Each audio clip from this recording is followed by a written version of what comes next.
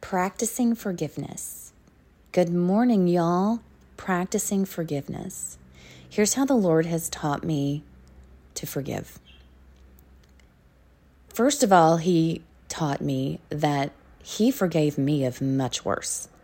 I'm mad at somebody for doing something.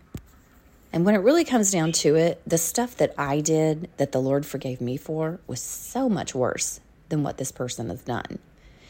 And the Lord says, when I ask for forgiveness and I repent, He will not remember it as far as the east is from the west. He chooses not to remember it. He's God. He knows everything.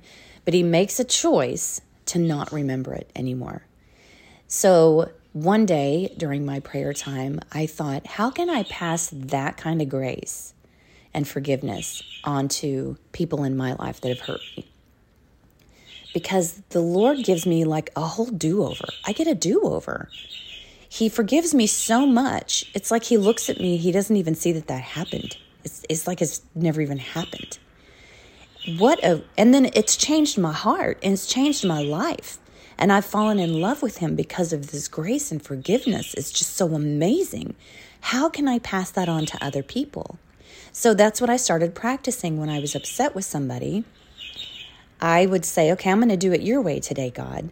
I forgive this person as far as the east is from the west. It's like it never happened. I completely let go of it as far as the east is from the west. And then I have to ask forgiveness too, because I've been judging and cursing and being mad and gossiping and saying things about this person. I have some skin in that game, I guess. I don't know.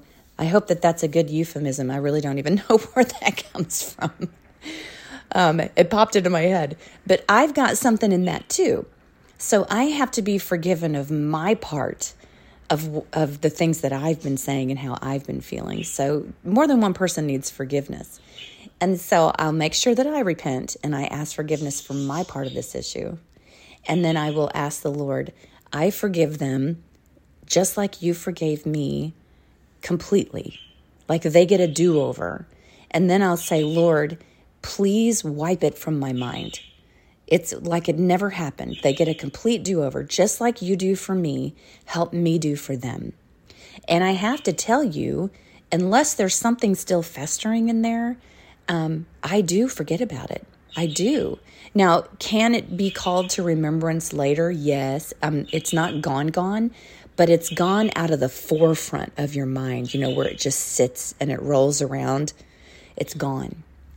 So we were going through that this morning because an old wound that I have said I forgive them, it was still festering in there.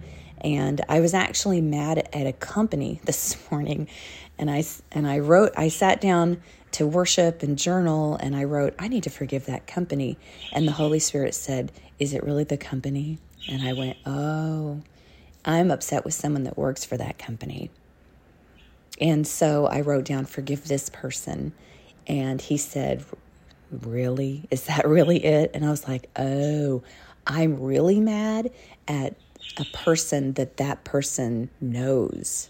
The person that worked for the company, they had a friend that hurt someone that I know. And I was still festering about that. It's still there. It was like 5 years ago. We've all moved on. But it's still there. And the Lord called that out this morning. He cares about that. He called it out. So I walked through that forgiveness process again. Forgive me for my words against them, my judgment, my heart attitude, all the things I've thought in my mind. I repent. Forgive me first. And then I forgive this person. And I forgive them so much, so completely. As far as the east is from the west, it's like it never happened. And they get a complete do-over. Now I can love this person. So I was testing it. And the test is, Lord, I love this person. And I still felt a little in there. It wasn't complete. It was just something is still there.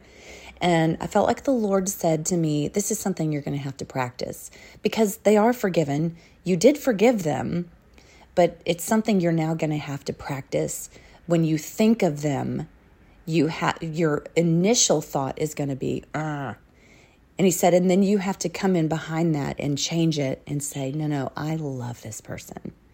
I choose to love this person because they got a complete do-over. It's like it never happened. And I'm going to start over. Now, we could get into the next issues on what if it all happened again? Well, then the whole process starts over again. The whole thing starts. But in this instance, it's done. It's over. It was something that happened. I don't see these people anymore. It's just something that needs to be gotten over, right? So the Lord walked me through how to get over it. And this is what I wrote down. They may have been responsible, or this person, not they, but this person may have been responsible at the time, but they're not responsible anymore. It was 5 years ago. Now it's my issue. It's my problem. I'm the one festering on it. It's my thing to take care of now. My festering isn't going to change anything. It's not going to change my heart. It's not going to change their heart. It's not going to get me any closer to God, and it's not going to get them any closer to God. And my whole job here on the earth is to help people get closer to God. It's not helping the festering. It's my issue now. So that's why I went in first and repented of all of my stuff in this situation, and then I forgave them. And that was it. So I pray that something in here clicked with you today, and the Holy Spirit uses something to plant a seed and to begin to help with forgiveness in your life too. So have a wonderful day. We'll see you next time.